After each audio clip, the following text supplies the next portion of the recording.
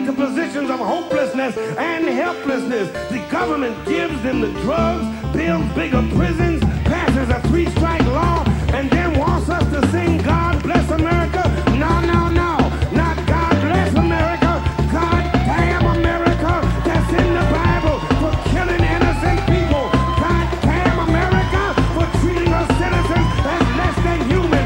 God damn America as long as she tries to act like she is God and she is supreme. And we're recording. Welcome to Pod Damn America, the first week in May 2023. 2023, we have today's top stories. Your commute, the local weather, crime. Is that because I did such a radio-style intro sentence just now? Jake isn't here. I think it's time that we clean up the place a little bit. We take things a little more professionally here. This is a big opportunity for writers and entertainers to make themselves known. Do you think there's an executive who's like freaking out and like scrambling and listening to like every podcast to try to find scabs? I gotta get Anders on here. I gotta get Anders hosting Newsroom. I'm bringing back Newsroom, and this time it's Anders. Just me improvising the Newsroom with what Jeff Daniels. happened to this country?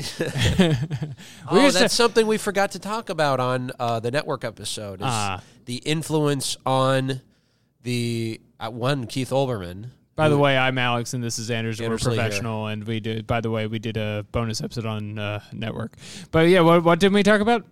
So I really feel like that Howard Beale character influenced Keith Olbermann's whole vibe, for one. And then inspired the stupid monologue at the beginning of the Newsroom series, season 1, episode 1. We're number 12 in education? Yeah. Exactly. That's a total departure. And again, if Anders was hosting the Newsroom, it would be like, you ask kids what they know about 1996, they don't know anything. Just quizzing each child on who Jack Kemp was. They don't know the big hits on TV in the 70s. We are here in Casa de Flores. That's on right. Cinco de Mayo. But Wepa. did not mean to put that much Spanish in that sentence. Just happened to. Yes. Sometimes it happens. Yeah. Grow up.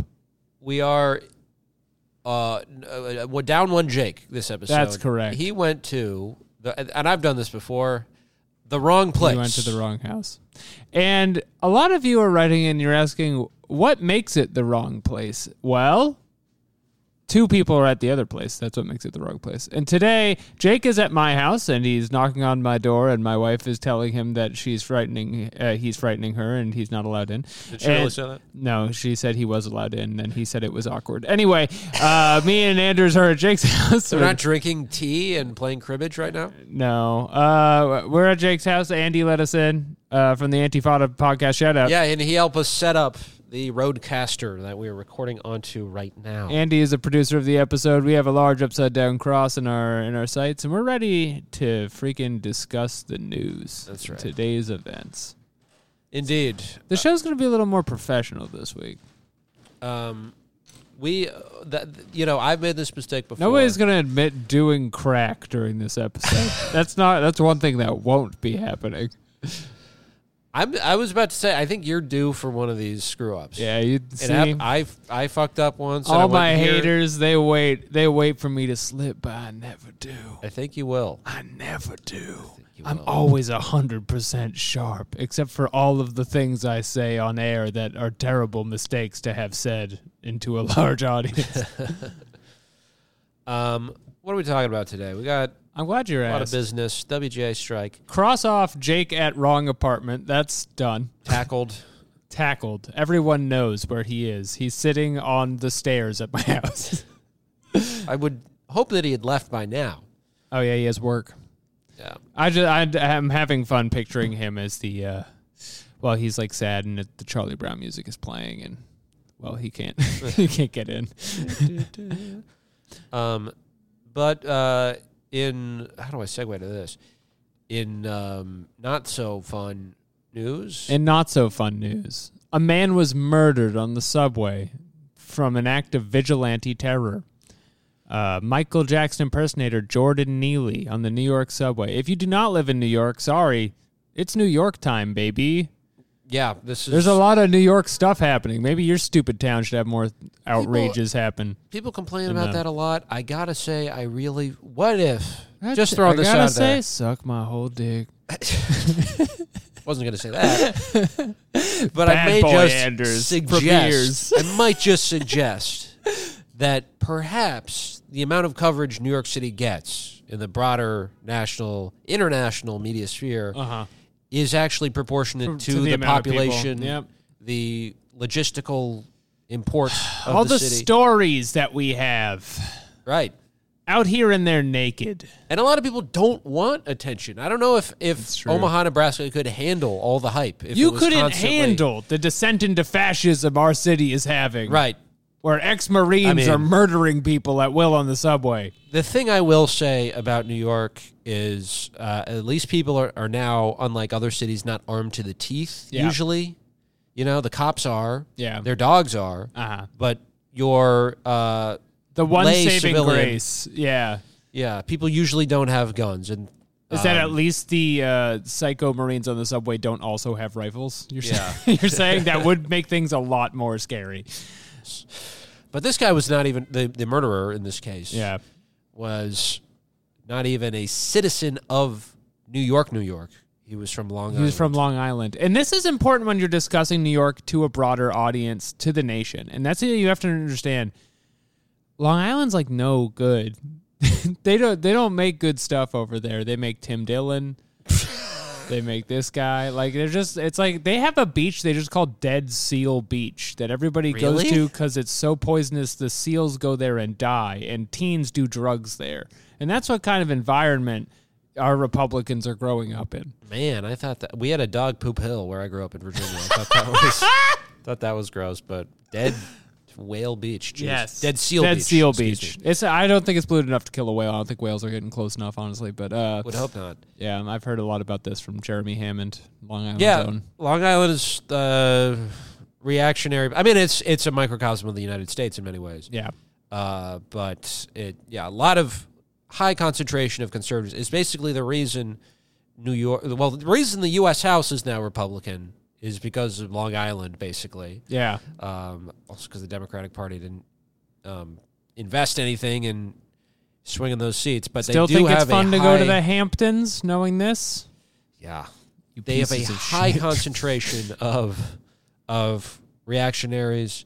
And that's not to say that and it looks like, this is important to point out too, there were other bystanders. Yes. Who not only bystanders, participants in the murder. Oh, also, we're not reflecting this accurately, but there's like a really upsetting news story. Yeah, a random man did vigilante murder to a homeless person having a I don't want to say like even an episode, just like somebody being upset on the subway. Yeah. And then two other strangers also helped him do it. So there were accomplices there. Right. And it really emerges the political moment we're in where the media is trying to act like this is like a complicated issue, like there should be a line where you're allowed to go murder someone, when this is really just wholesale illegal. Yeah. I mean, immoral, sure, but also just like, if you can do this, it's fucking open season for our entire society. It really does open up the broader reflection of the attitudes towards homeless in this city, which is pretty much like the policy is, it is illegal to be homeless. And if you are committing crime, it's somewhat, I mean, if not directly legal, legally gray to do harm to you. Yeah, they're treated as a hazard. Yeah. Just an obstruction of commerce, of transport. Right, I'm going to work and you're trying to get food, so what are you doing? And, there's a lot of hot takes about just if Republicans are really going to line up for this and say that it's okay to kill somebody, what is the next stage of the discourse going to be? And it's like, bro, that's where they've been at for 50 years.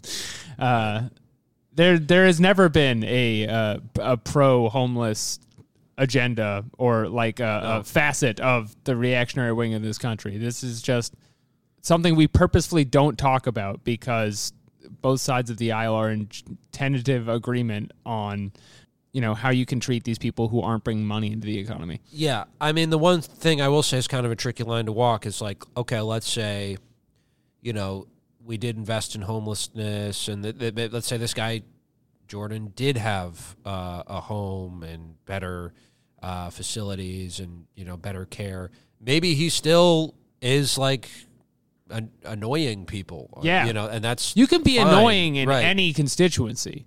Yeah. And that doesn't really have anything to do with the guy murdering him. Yeah. Right? That should be kind of beside the point. But at the same time, this does speak to a broader trend in our society, just in general, of treating people as not human. Right?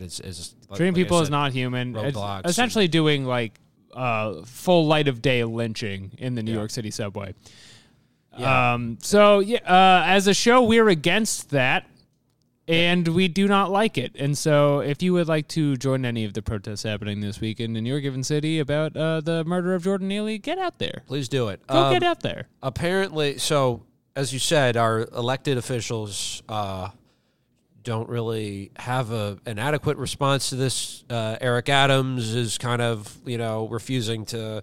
What did Hochul say? Hochul I said have it something right about here. like stop being weird or something. I have it right here. She said, people who are homeless in our subways, many of them in the throes of mental health episodes, and that's what I believe were some of the factors involved here. There's consequences for behavior. So there's consequences for behavior. Yeah, just everybody of a certain class in this country immediately identifies with the killer, right? Like off the bat. It's crazy. And I don't know. I mean, I agree with you. It's like nothing has really changed. They've always been this reactionary, but I feel like there was a time when public officials at least, were against vigilantism. Am I misremembering that? But at the same time, I mean, this is the city that produced Bernard Goetz. I was about to say that, yes. If people are not familiar, there's a guy who was ostensibly about to be mugged on the subway in, I believe, the 70s or 80s, and he whips out a handgun and shoots the supposed assailant. He shot 4 teens. And one of them got paralyzed. Jesus.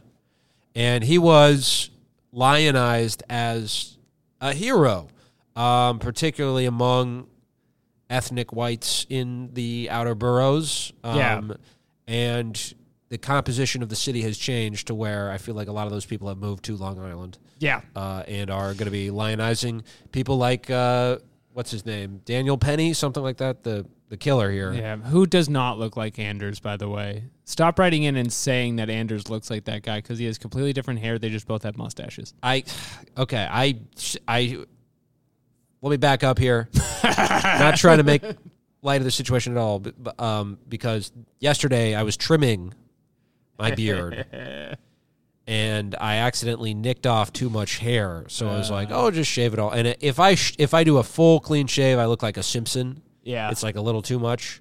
I look fine. Usually do a mustache and just let it grow in again. And then I go the mustache, I go out, and then I see that this guy also has a mustache and blonde hair, and It's not intend. too similar. Okay. But the face you made in the pic in the chat showing like, I picked a mustache today is pricelessly sad in a way that brought me a few laughs in the afternoon yesterday. I still might shave it, but I kind of feel like Michael Bolton in Office Space, like he should change his name. Like this guy, and I would predict he will shave his mustache before he goes to court, if he goes to court. Why do you predict that? Because you can have a mustache in court. Yeah, but I feel like his lawyer would tell him to zip it off. I actually don't know the protocol about that. I mean, there's no rule that you can't have a mustache, but I feel like it's disrespectful. I just feel like he should try to look like it makes him look like too much of a ruffian. Sure. I don't know. I associate mustaches, I think because my father used to have one with like people, like with like a working man. And so it's like good to have one. But I don't know. I guess it could be a bit base in its intentions. Well, I think the mustache on itself is a neutral sight. I think he should keep it, and that he should be in jail. No, I think he should get rid of it because if he doesn't, I'll get rid of mine. I don't like looking like this guy. To be clear, one of you has to change. I don't think that many people are too concerned with this, but it will be a bit weird for me to show up to the protest with a mustache. I'll probably shave it before. Anyway, in New York, we have other news, local news. Kathy Hochul, who we mentioned, she's just incapable of like going fully good based on anything. Like she can't bring herself to say like that murder is wrong in this case. Well, she is essentially a Republican who is in charge of the Democratic Party of the country. Quick recap on Kathy Hochul in case you forgot. Our former governor was outed as some kind of weird sex guy and had to leave, and then she just kind of slid in there, and we couldn't get her out. Yeah.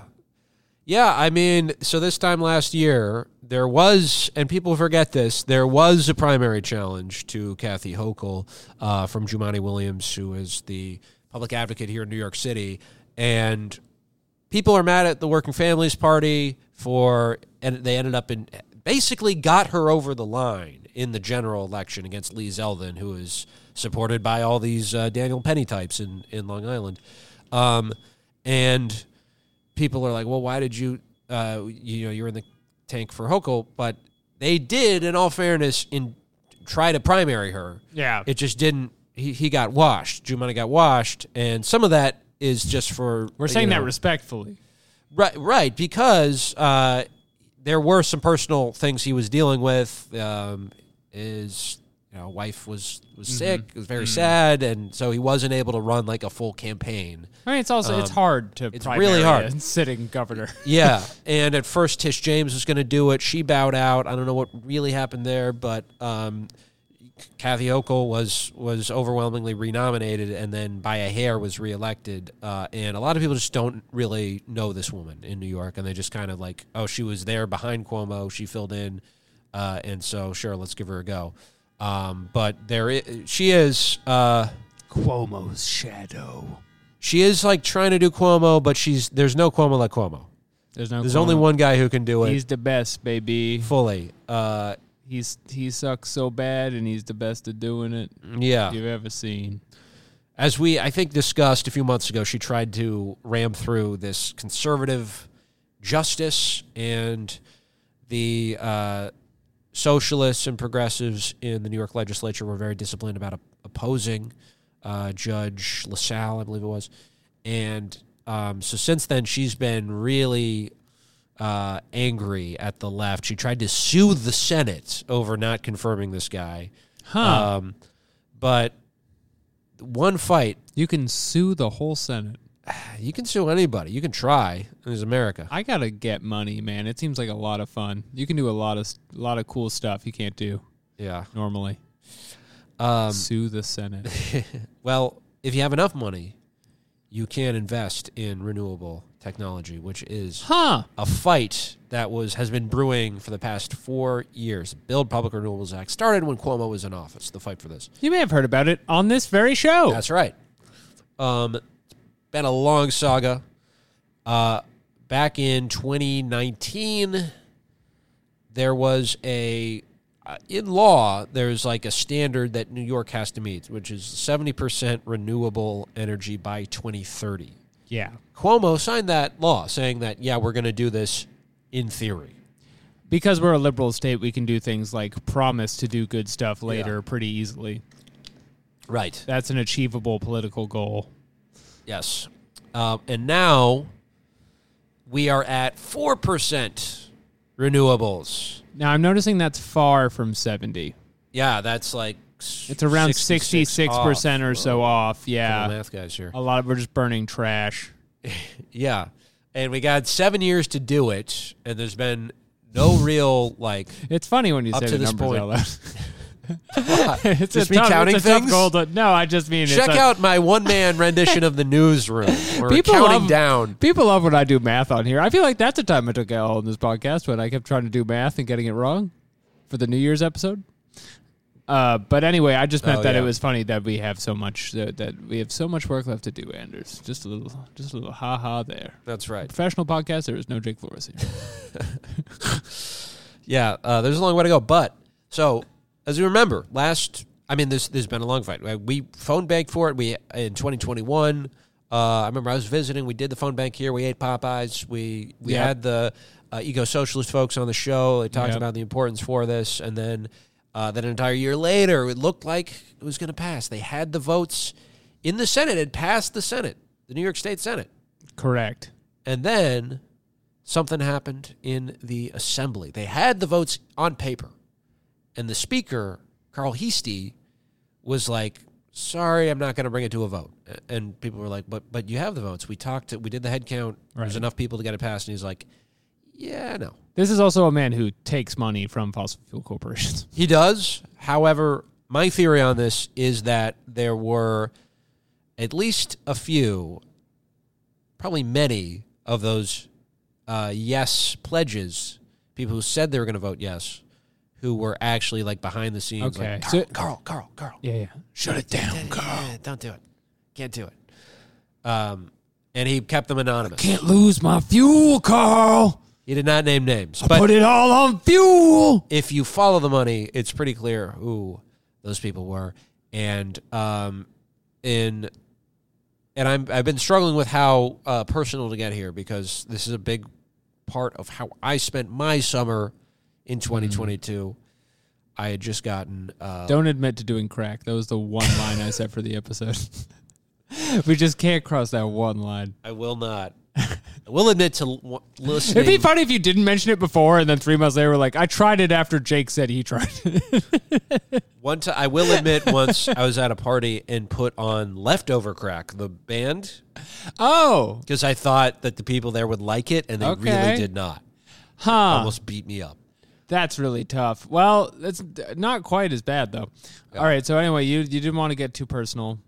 Right, but yeah, I guess it's relevant to the story. Because well, just do broad strokes with it, I think. That's pretty safe. Okay, Russia invades Ukraine. Anders Lee A cat crosses Anders. Well, yeah, Russia invades Ukraine. Honestly, yes. If we want to start there. Just recapping last year. Yeah, 2022 Super Bowl, got crossed by Black Marie. cats are bad luck. Bengals lose the Super Bowl, and Russia invades Ukraine, and Anders Lee gets out of a job and moves back with his tail between his legs to New York City. And I did work for the Working Families Party, and not here to promote every single thing they've done. I think there's many fair criticisms of WFP, but I did. There's so many families out there. Yeah, especially working ones. That's right. I wonder if anyone's trying to change the name to like abolish the family party. That's like the polyamory party. Come on. Yeah. The working thruple party. The unicorn party. Just what you need. But I honestly, so I was worried that. Don't you want to fuck the unicorn party? So they had an assembly slate, because that's where a lot of the good legislation in New York was going to die, whether it's the New York Health Act, Build Public Renewals Act, was the state assembly. And I was a field organizer, and I was very worried about talking about this, because I am a no good Nick clown, and I didn't want these two. I didn't want to get in trouble. I didn't want to get anyone else in trouble. I didn't want it to be known that New York Families Party had hired a lunatic Russian asset, moron who's just happens to be a maniac when it comes to knocking doors. A madman cut loose by the bear. Yeah. But there were like 10 seats up in the assembly, and that WFP was challenging as part of the slate. I was assigned to a guy who was not DSA, and I think, and there's some overlap. Some people were both DSA and WFP, and that's what I was hoping for. I got assigned to a guy who was just WFP. He was good on the issues. He won. He was one of two who won. There were only two people in the slate who won, so it looked bad. It was him and Sarah Hanna. I can't say her. I should have looked up how to say her last name. Sorry, apologies. She's in the Hudson Valley. And she won by a hair, too. And you look at her and her opponent. I remember going through her opponents. He was an incumbent. And he was another guy who was like, yeah, I'm for the Build Public Renewables Act. But anytime you would like ask him about it, he would like say all these really critical things, almost like he didn't actually support it. Getting a lot of money from fossil fuel industry, but was backed by a ton of unions. So that was the case for a lot of these races, where if you're challenging an incumbent, the unions tend to side with the incumbent. Even if they're progressive unions, even if they have like a militant rank and file in some cases, they hedge their bets, right? They're going to go with the guy or gal who's more likely to win because once they get in there, they're going to remember who backed them and who didn't back them. And whereas if you have a progressive challenger, yeah, it'd be nice to back them if they win. But if they win and they shock everybody, they're going to be on our side anyway because they're progressive. So we might as well just back the corrupt incumbent. But she managed to pull it out, and build public renewables was a huge issue for her. And so flash forward to, the primary was in June on my birthday. Happy birthday. Thank you. I spent the whole day in front of a polling station just thinking about the Build Which Public is your Renewables passion. Act. Keep in mind. I mean, not from 6 a.m. to 9 p.m. Yeah, it's too much of a good thing. Yeah. But took several months to get these people in office after they, basically de facto won. And I don't know how to go about talking about this. I've mentioned it on Twitter.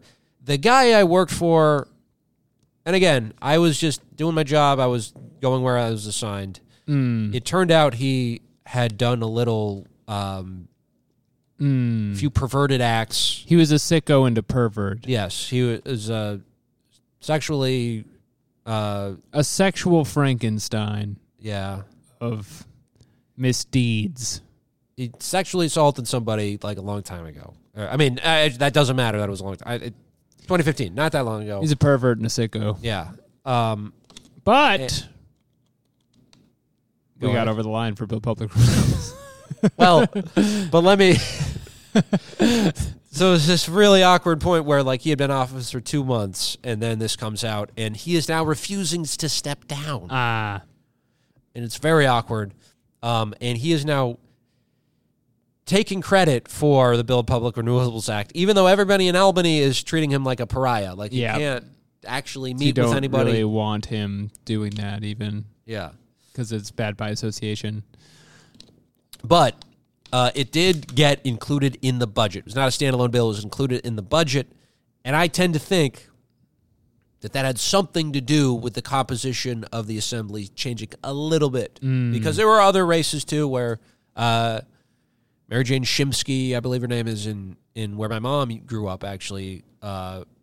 She challenged an incumbent, and she was not quite like a bona fide socialist or progressive even, but to the left of the guy who had been in there before. So they had enough assembly yays to get this thing into the budget, and they had to fight Hochul on this really bad. There were a lot of concerns, too, that it was going to get watered down by fuel interests to essentially cut all the union jobs from the bill and water it down, make it a shell of its former self, so you can say it passed, but it doesn't do any of the things it's supposed to do, and that didn't happen. We got the golden language in. We're getting great coverage now in the media, and how much of that is due to this sicko? We can't say. Is it instead due, because again, we were fighting Kathy Hochul on this, due to the power of parody and satire, as somebody put up a Kathy Hochul for Governor website where she is running as a Republican and is getting onion-style bashed for her positions. And you know what? If you're 19 years old, you may think that's cringe to put up a parody website, but guess who doesn't think that? Kathy Hochul, because she's old like us and is probably clutching her pearls at being bashed on Saturday Night Live internet. Which is how that's what she calls the internet. She's so old. And these things do move the needle. It's impossible to say what changed her mind. Right. I mean, I think it was just because, to be clear, the budget as a whole sucks. There's a rollback of... As far as I've heard, this is the only good thing. Yeah. There's a rollback of bail reform, which is completely unnecessary, and it's just to cave to like reactionary political voices. And there's also not enough money for housing. And this is after, we shelled out a lot of money in tax subsidies for the Bills, Hochul's team, no conflict of interest there, to build a new stadium. And they don't have enough money to do things like fight homelessness. But yeah, there's a great account. It's at Hochul4NY on Twitter, and it's Kathy Hochul for Republican governor, and maybe it got in her head because a lot of people certainly enough people sent it to her. Yeah, where she definitely saw it because she at first wanted to gut BPRA, and then what do you know? It basically not 100. Like if you remember, the original plan was just to basically abolish Con Ed. Yeah, which hopefully will still happen.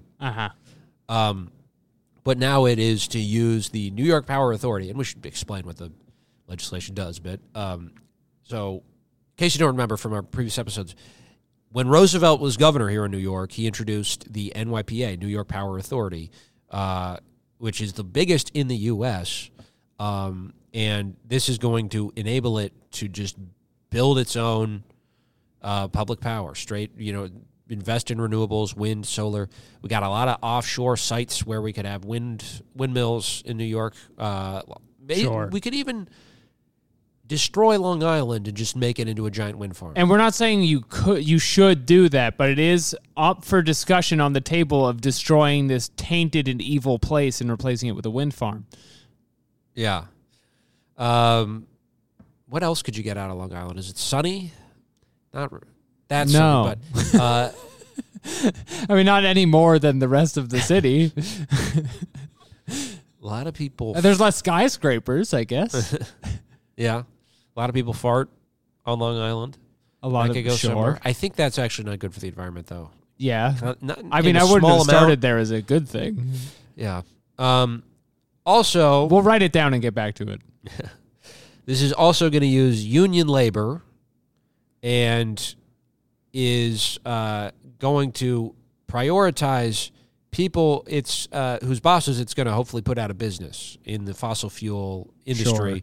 Sure. Those workers, so often union, it's going to be letting them get to the front of the line for jobs in the clean energy sector. Yeah. That will be well-paying. I mean, my understanding, and tell me if this is off base, is in the short term, there is just no way without public direction and oversight we are reaching these climate goals, and reverting more power to New York Power Authority over Con Ed allows us to actually even try to meet the goal. Yeah. That's the point of the bill. Right. In the short term. Yeah. And we're also going to shut down a lot of these big polluters, these plants that are 78% of the residents who live near a lot of these big polluters are either low income or also people of color. And so environmental racism is a huge aspect to this as well. And this will shut down those plants and replace them. It's a Green New Deal style bill, people. And now we put it across the line.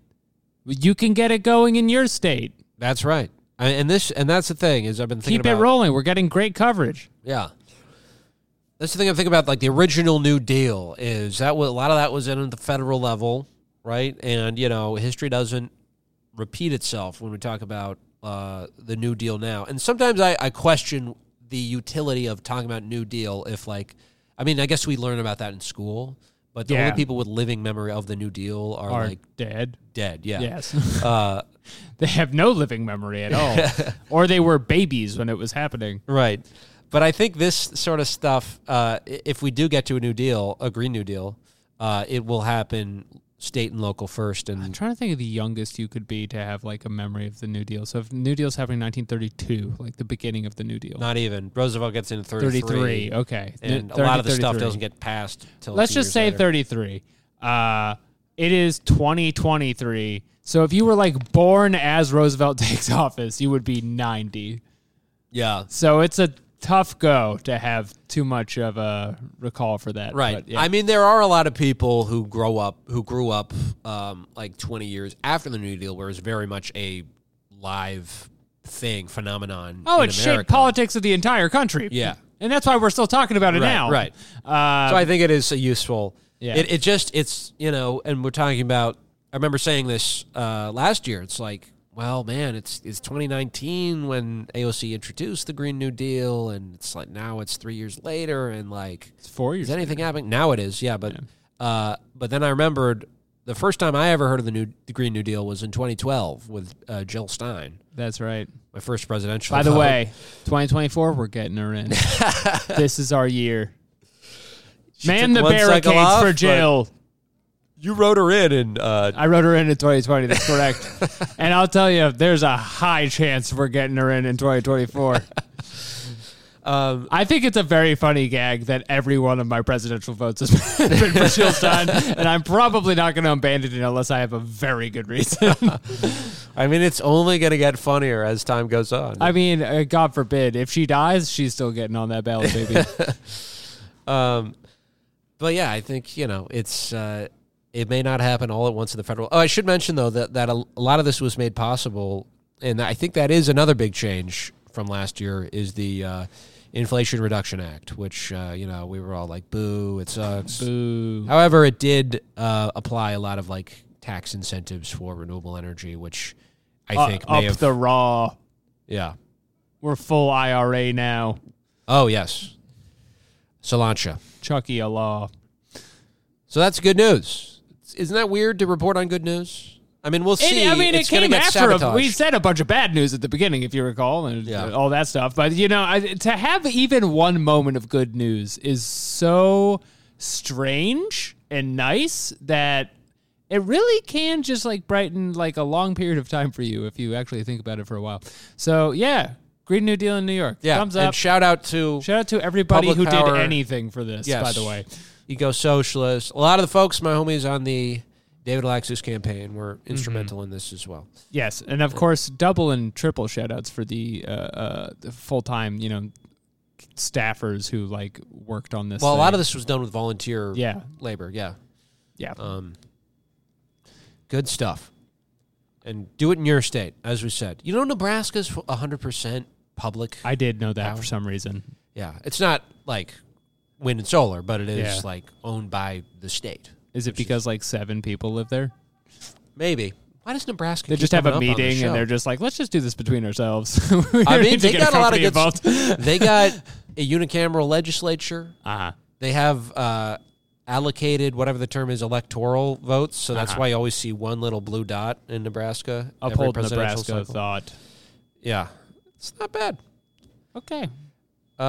Big sky country. That's right. We gotta shout out at least one middle of the country flyover state. We're looking at you, Nebraska. That's right. Because we are really doing bi-coastal this week. We're talking NYL. We're extra elite. We're trying to get jobs right now. Andrews and I are both trying to scab, which actually brings us to our next interview. I would love to be offered just so I could. It would be so flattering to be like, we would love to have you replace.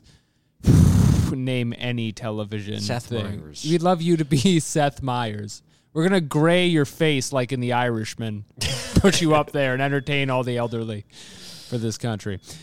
Yeah. Do you remember the last writer's strike in 2007? I do. Yeah? What do you remember about South Park was up and down.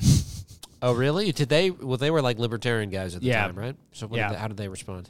I feel like they kept cranking them out. Somehow. I think it was just Matt and Trey. I may be incorrect. Isn't it always been them? Have they ever had other writers? Isn't it just those two? No, they have like staff writers on South Park, I'm pretty sure. They do? Okay. I'm pretty sure. I do not want to go on the record about all this South Park shit. But I remember the quality of South Park dipped in 2007. Regardless of what happened on the show, this is what I recall.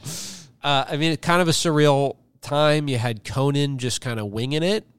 I don't know why they kept doing shows. I mean, they did not hire scabs on Conan and some of the other shows, but they kept going on the air and they would just wing it, have guests, and talk about stuff. He really could have just done the Walker Texas Ranger meter. Do you remember that? The Walker Texas Ranger meter? Not meter, but lever. You'd pull a lever and a clip from Walker Texas Ranger would play. This was a huge thing on Conan in the mid-2000s. Became, honestly, more popular than the show, arguably. He would have people harass him on the street, say, please do the do the lever again on TV. We love it. And he could have just done the whole show as that. I don't know why they didn't. But I had to look into this. So I believe South Park did go on strike, but they did an episode very critical of the strike afterwards. oh, that's so where Canada annoying. goes on strike because they're so their heads flap around up there. Oh, okay. They had a So whole you got to thing roast with them for Canada. that. It was like one of those like 2000s humor thing, like a random thing. Yeah. Anyway, we got a great interview for you coming That's right. up about the writer's strike. If you'd like to know the details, what it's like on the ground, stay Yes. tuned. Yes, we are talking to a newly unionized writer in Southern California, Neda Davarpanah. Let's go to tape. At the tone, time will be real time. Okay, we are now joined by Neda Davarpanah. Thank you for coming on the podcast again, Neda. Yeah, thanks for having me. I'm happy to be back. And we're in New York. You're in L.A. It's the two places in America and the two hottest scenes right now for the WGA strike. So hot right now. Things are heating up. You are a WGA member. What has the last week been like in your life? It's been kind of crazy because I just joined the Writers Guild a couple of weeks ago. I'm currently in the process of writing my first episode of TV, and then the strike happened. So it's a very interesting time to be brand new to this union, kind of learning how it works through like the most intense period of time. Well, afterwards, you'll be very familiar with how everything works. Yeah, I'll be ready for the next strike. Yeah, hopefully. We'll see if it takes another 15 years. What have you been on the picket line this week? What's that been like? Yeah, so in addition to being part of the guild, I'm also part of DSA Hollywood Labor. And so we've been sending people to different pickets every day. So the first day we were at Netflix, and then we went to Sony, yesterday Amazon. Today we're sending people to Warner Brothers. So I've been kind of bridging between DSA and the Writers Guild a little bit. Okay, so at the picket, you're out in front of the building. Are there people peeking through the window shades at you and stuff, or is it too far away to really have that strong conflict brewing? I mean, the funniest thing is like sometimes people will honk at us like in support, but then they'll like drive into the lot. Like, Oh, no. what are you doing? I'm sorry about this. Yeah, exactly. It's very that. Well, here in New York, I went to a picket yesterday, and there was a scab truck, and there's a whole to-do about, are we allowed to let them pass or not? And ultimately, the police kind of forced the picket. The strike captains were like, legally, you have to move to get this truck through. So they're reluctantly, we're like, okay, we have to let them through, but let's shout scab at them. That's a fair compromise. Have there been any scabbing at the pickets you've been at, and what's the reaction been to that? Well, one thing I did see that was interesting now that you bring that up is there was a UPS truck that was supposed to drive in, but then when he saw us, he like turned himself around and he was like, "I'm union too. I'm not." Yeah. So Nice. so he kind of So that was actually, I happened to walk past that as it was happening, and it was amazing. Jake shared this story with this PA who went out to get lunch and then crossed the picket line across to get the lunch, but then wouldn't cross it to go back and just distributed the lunch. Right. There's a lot of like spontaneous moments of conscious happening. Yeah, from what I gathered, I think he was lied to by the executives. They're like, yeah, it'll be like a neutral site for you to get back in through, and there wasn't. They think it's funny when you cross them. Yeah, and so he showed up on the workers' side. But that is something else I wanted to ask about as well. This neutral gate language, which is just sort of highfalutin, certain ports, places, and buildings that there's like this legal ambiguity with. Do you know much about those? What's the deal with that? Yeah, I it's funny. Like I saw one yesterday at Amazon, and I was like, "Wow, they're ready for this," because it was like a professionally printed sign, the kind that you'd think they've had for years. And I was like, "Wow!" Like so, I don't know. They're just fully ready to just do kind of any loophole that they can to like undermine these efforts of ours. But I mean, we're out there. We're fully like on either side of the gate, like and then surrounding the buildings. And every protest I've been to so far has been just brimming with people. So it's not like we're deterred by these kinds of things. Right. And we mentioned other unions earlier. I know in the past there's been sort of like tension at certain points between, for instance, the DGA, Directors Guild, and the Writers Guild, and IATSE. Does everybody seem to be kind of on the same page this time in terms of Hollywood unions?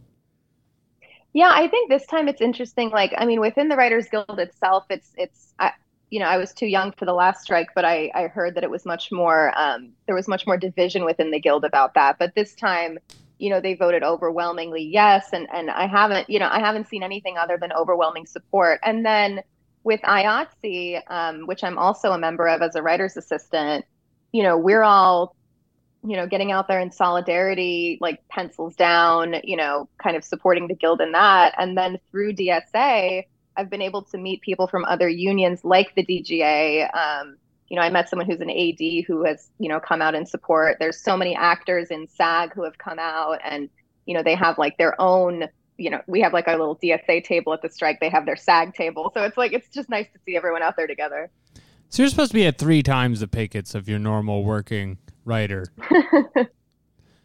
Yeah.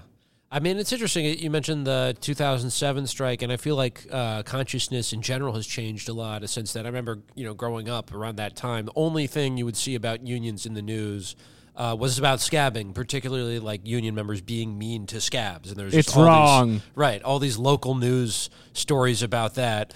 I mean, obviously, all of us were. They throw trash at them when they come back from deployment. I mean, they're called scabs for a reason. But all of us obviously are too young to be involved in that or really remember it too much. But has your sense that just society in general in America's attitude towards unions has changed significantly in the past, even decade? I think so. I mean, unfortunately, we do live in a, economic system that kind of suppresses union activity. And so they're not as strong as maybe, we would like them to be. But I think that like in terms of the sort of cultural consciousness that, I mean, if you say the word scab, people react like it's a dirty word. And it's not like, oh, no, it's like you don't want to be that person. So I think that's definitely like in the ethos right now. Yeah.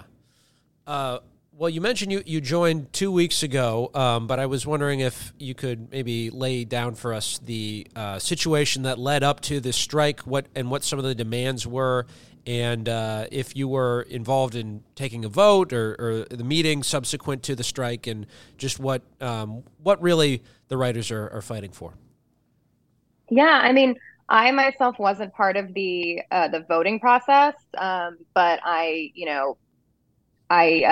see the demands that were, raised and the reaction by the AMPTP and just how, kind of they put the Writers Guild in this position where the only recourse was to strike and was to protest. And, the demands that they're asking for are incredibly reasonable given what's happening to the profession of screenwriting, which is that these companies are trying to turn writers into gig workers. And they're doing that through several means. Like, first of all, they're slashing wages, they're slashing residual payments.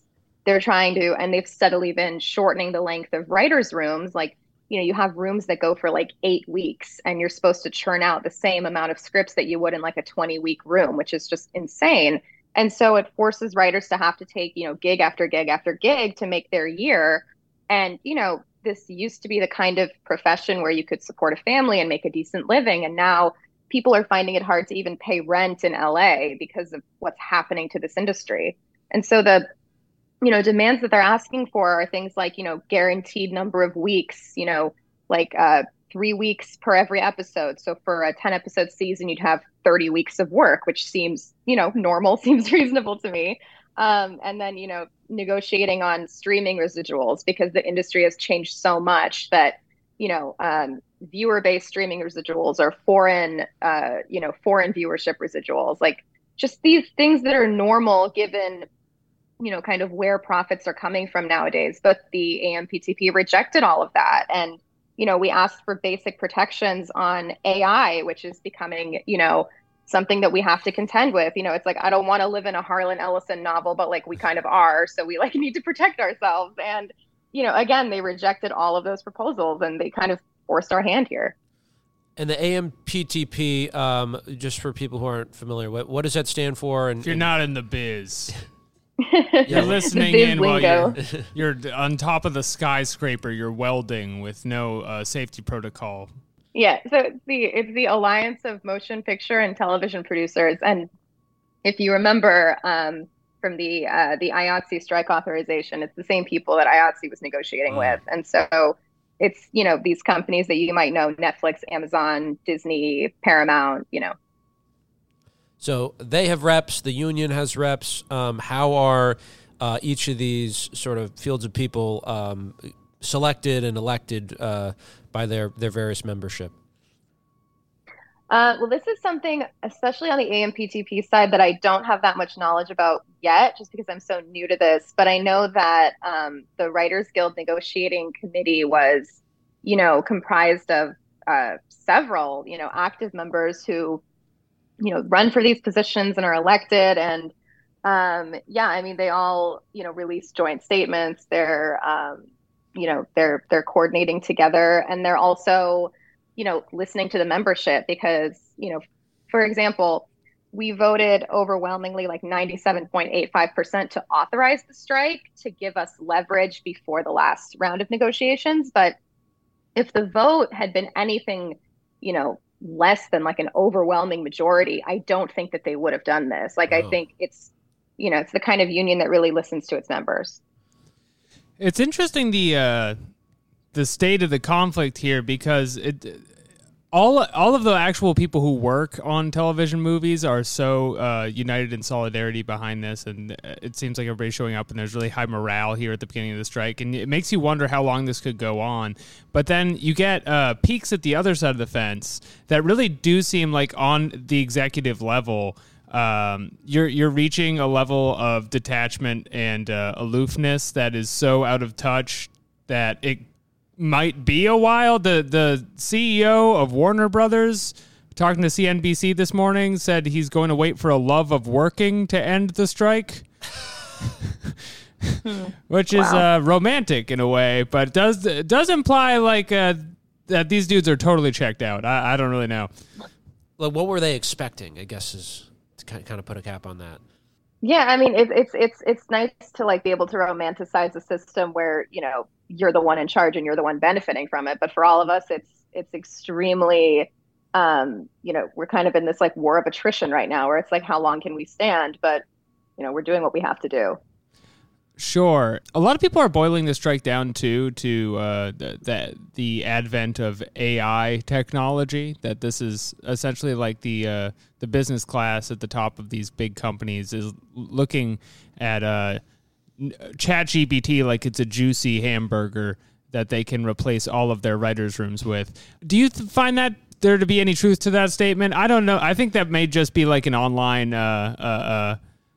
red herring. I'm not sure anybody actually believes that they can go entirely digital with their writers' rooms. Yeah, I mean, I definitely don't. I mean, well, I think that, they probably know that like you can never like recreate the like human experience of a writer coming to the table. And like I saw some funny tweet that was like ChatGPT doesn't have childhood trauma. And I'm like, no, it doesn't. Like, so they can't possibly write the stories that you see in any writer's room. But I mean, like, to be serious about it, it's like some of the protections that we were asking for regarding AI were just like, you can't use AI to rewrite literary material, or you can't use something that a writer from the Writers Guild has written to train AI, for example. So I think those kinds of things are, pretty reasonable asks given, and not based in some kind of like, sci-fi, like fantasy thing, but just, yeah, they probably would want to make this technology as intelligent as possible by using works that we've created to make it, sound more like something that we would write, or they might use it to rewrite something as opposed to hiring a writer to do that, which takes away a job, So I think these kinds of things, like, it's interesting to see how things will shake out in the next couple of decades. But, I think for now, hopefully we get some of these concessions made, because those seem kind of reasonable to me. Right. I know one of the demands was surrounding writers being on set, which if you talk to people in film, it sounds like that's one of the things that, like, actually no one really likes. Like, the writer doesn't like being on set, or at least some people like it. Well, it's just like, it sounds like it must be torturous to be a writer on set in some cases, but the director, also gets annoyed by it. But it also seems like a very necessary thing in many ways that is being deprived of the industry right now. But so why is that demand important for writers to be on set, for the craft and the industry as a whole? Yeah, it's really important because, I mean, for example, like, when you're on set and, you're creating the scene and the actors are, saying their lines, you might find that something doesn't work. And you need a writer there to just do a rewrite on the spot, to pitch a line or to maybe even like change the way that the scene goes if it's just, kind of not working anymore. And so anything like that is considered writing. And so you need someone who's qualified to do that. And right now with the strike, any productions that are happening are not going to have that presence. And, hopefully people will see just how necessary it is and how, we need this deal to be done so that we can get back to that kind of work. That's kind of fun. You get to play a little Cyrano de Bergerac. Anytime one of the lines just comes out weird, you just throw to the writer and just be like, just put pretty words back into my movie. Well, one thing I heard that the producers offered, they were like, okay, we can have you on set, but it'll be like an unpaid internship deal, which is like... Why would it's work? Why would I go if it's unpaid? That's so silly. Right. I mean, that kind of speaks to the way they're devaluing the work of writers. Do you think there's like a growing disconnect? Maybe it's always been there between the producers and like actually understanding what it takes to write movies and shows. Do you think that's fair? Yeah, I definitely do. And I mean, this is just something that we're seeing in so many industries because of this, economic system that we all live under, because it's just the nature of like devaluing work and devaluing workers and, offering them as little as possible, trying to like wring out as much work from them as possible. And, making us like bear the burden of the, sort of risk that they're taking at the top, like the gambling that they're doing with like, oh, let me greenlight this show, let me greenlight that show. If it doesn't work, we'll just cancel it. And then the writers will suffer, or the actors will suffer, or, or the crew will suffer rather than them taking any kind of financial hit. So this is just what we see across industries. But, I guess thankfully future union negotiations will have this strike as an example. Right. I'm curious how you navigated this world as a pre-WGA writer, because you're in an interesting case where you just joined right before the strike.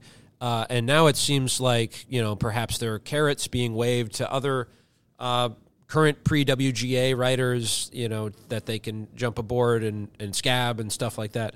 But what is it like to sort of, become WGA after a period of being pre-WGA? And what are sort of the, perhaps things you have to reconcile with that the industry might try to exploit pre-WGA writers on?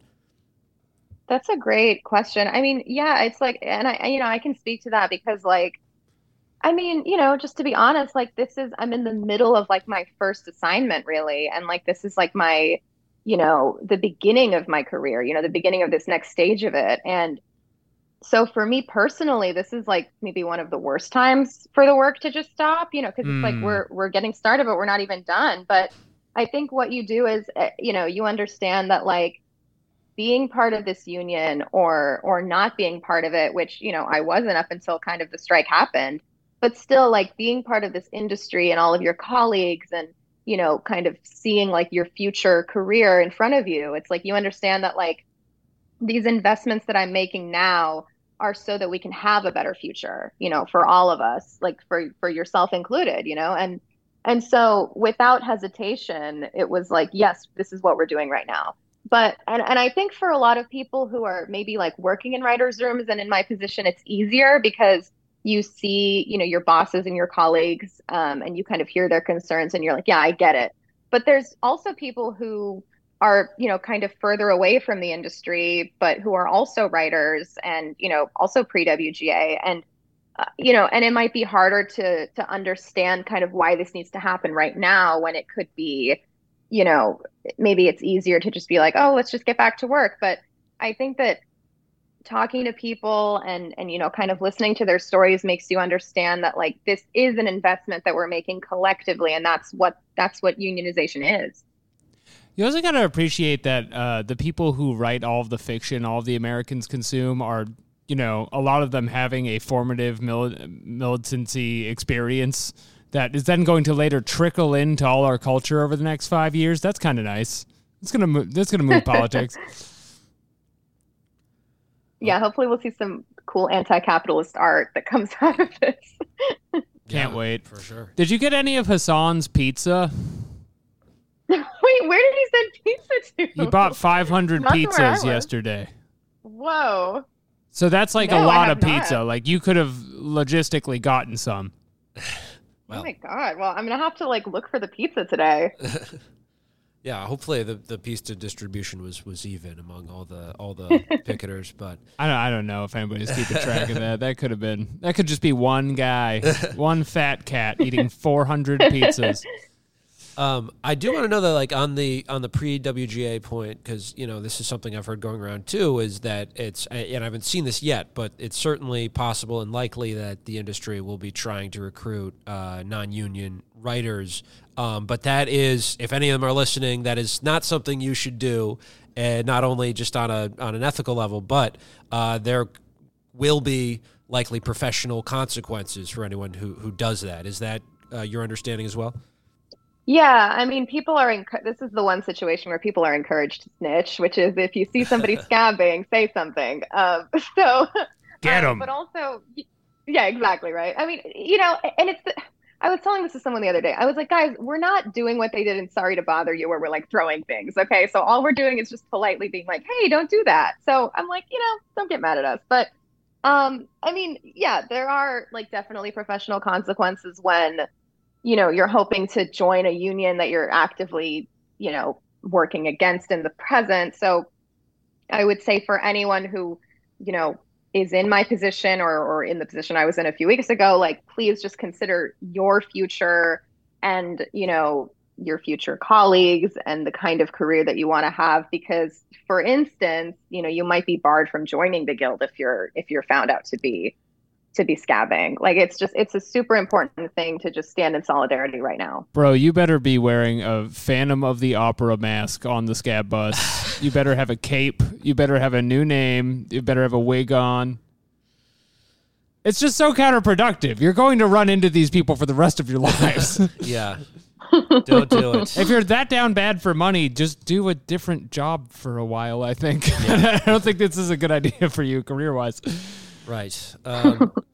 But I'm curious how long you think this strike will go on, and we mentioned how out of touch the executives are. Are they going to reach a point where they're like, oh wait, we actually do need writers, and do you think that will bring them back to the bargaining table?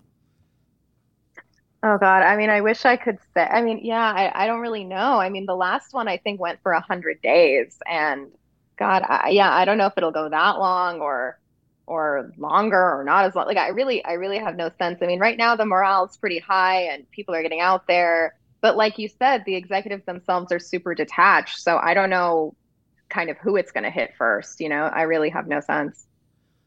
Yeah. We'll have to wait until I heard Rings of Power is just going to keep shooting. And if that comes out, we'll get to really experience the limits of no writers' rooms. Yeah.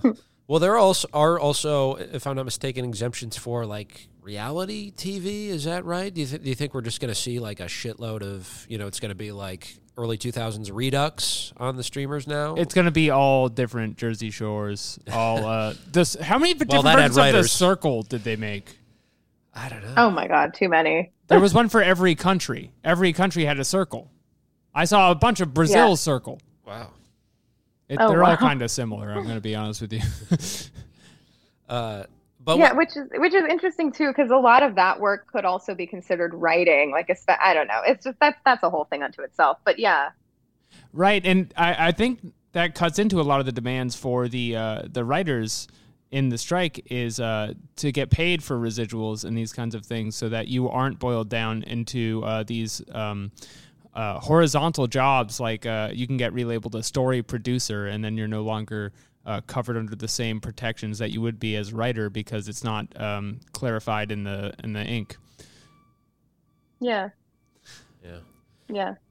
Yeah. Well, while the strike is going on, is there anything you're working on? I guess. I'm curious too. Is if you were, because I know you were working on a project before it, and like, are you just not doing that? Like, could you just work on it on your own if you wanted to, or do you have to like really just abstain from that completely? And is there anything else you're just working on writing on your own? Well, for that project, that's for one of these companies. And so I think the mentality is just like pencils down. And, I'm working in a room right now for, for bosses who are writers first. And so they like embody this mentality. And so it's like the work has, stopped for now. But on my own, like, yeah, I've got a pilot that I'm working on. I've got a feature that I'm working on. It's just that, you're free to like write on your own. It's just that you can't like shop it around or, Right. Do anything like that. So, I think a lot of people are maybe using this time to write a new sample. Who knows? Nice. Well, we'll definitely be. Hopefully, when the strike ends, you'll get that show up and running again. I don't know if you can tease what it is though yet. The show you were working on a couple weeks ago. Well, I'll say it's a Netflix drama. Okay. And Sold. yeah, if you're curious, yeah, it's gonna be fun. So hopefully it'll be out, and then you can find out what it is. Yeah, Keep cool. your eyes open for a fun Netflix drama. Fall coming of soon. 2027 after the strike's over. Be there. Exactly. Yeah. But in any case, Neda, thank you so much for joining us yet again. Formerly of, also of IATSE and WGA, a joint fusion union member. Anywhere people can find you, or anything else you want to plug? Let me plug the website for the strike, so you can like come and support if you want. It's wgacontract2023.org. You can see like where we're going. If you want to join a picket, you can share their graphics on social media. If you want to find me, you can go to my website, which is Davarpanah.com, with links to my like socials and like kind of which strike I'm at that day. So yeah, thanks guys. Honey. And we're back. And we're back. May the strikers strike on into the night. Yes. Or I don't know if you do that or not. I don't think there's anything to strike at night. But anyway, It's like shifts and stuff. yeah, what's happening at night? What are you going to do there at night? Nobody's working at I mean, night. that's when they're trying to sneak in and make the new Batman. Yeah, trying to wreck up all the props. It sounds like this. I'm very grateful I finished today's top audio dramas before this happened, which is not technically television, but is admired as some of the greatest work in the field today. It is writing. Yes, it's writing and it's labor and it's valued, and I'm middle class now because of it. Really? Well, in spirit. Which is what, if you make stories, you're middle class. That's what I've always told myself. That's what Kevin James brings to the table with his many blue collar jobs on television. Yeah. Yeah. Good man. Or is he? I don't know. Where is he? Where is Kevin? I was going to say, or is he? I don't know what his personal life is like, but that doesn't matter. I've seen him sit on a lot of roofs and have a beer. Folks, thank you for tuning in. We will, I guess, link to strike information if you want to find a picket near you. Yeah, we'll link to all kinds of shit. Yeah. It's going to be awesome how many links there are. Right. We got pickets in L.A., New York, and Omaha for some reason. Interesting. JK. Although maybe I'm wrong. Maybe there is something out there. Oh, you lied. There are to writers me. everywhere. I just believe things you tell me at this point. This is to go with the Nebraska theme of the episode. Yeah. That was we'll keep updated on that. Where can people find this new radio play of yours? Oh, I'm glad you asked. The latest season of Theater of the Lights is out now. Go on to your preferred podcast app and stream Gran Nidorino. Again, the plot is, what if the guy from Gran Torino had a Nidorino? And it's really some of the most compelling work you've ever seen. What is a Nidorino? A Nidorino is the evolved form of Nidoran male. Okay. And it evolves into a Nidoking. What is that? Is this a Pokemon? It's a Pokemon. Okay. Yeah. Interesting. Yep. Well, we'll keep our ears peeled for that. Please do. I'm at Anders Lee here on Twitter, Dersley1 on Instagram. And if you're in New York, in addition to picketing, please come to the next Botanical Comedy, which is coming back for the spring-summer season next weekend, May 13th at Misfit Kava. It'll start around 8 p.m. Yes.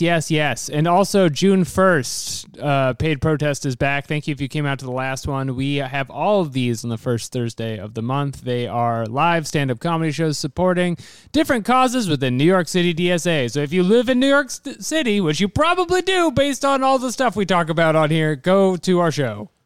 You sick fuck. And that's going to be it for us this week. If you liked the show without Jake, hunt him down. Hunt him down in the streets like a dog. Please don't do that. Because people actually will and have tried to do that. It's not my fault, though, when they do it. All right. No one thinks it's my fault, and we're done. It's finished. It's finished.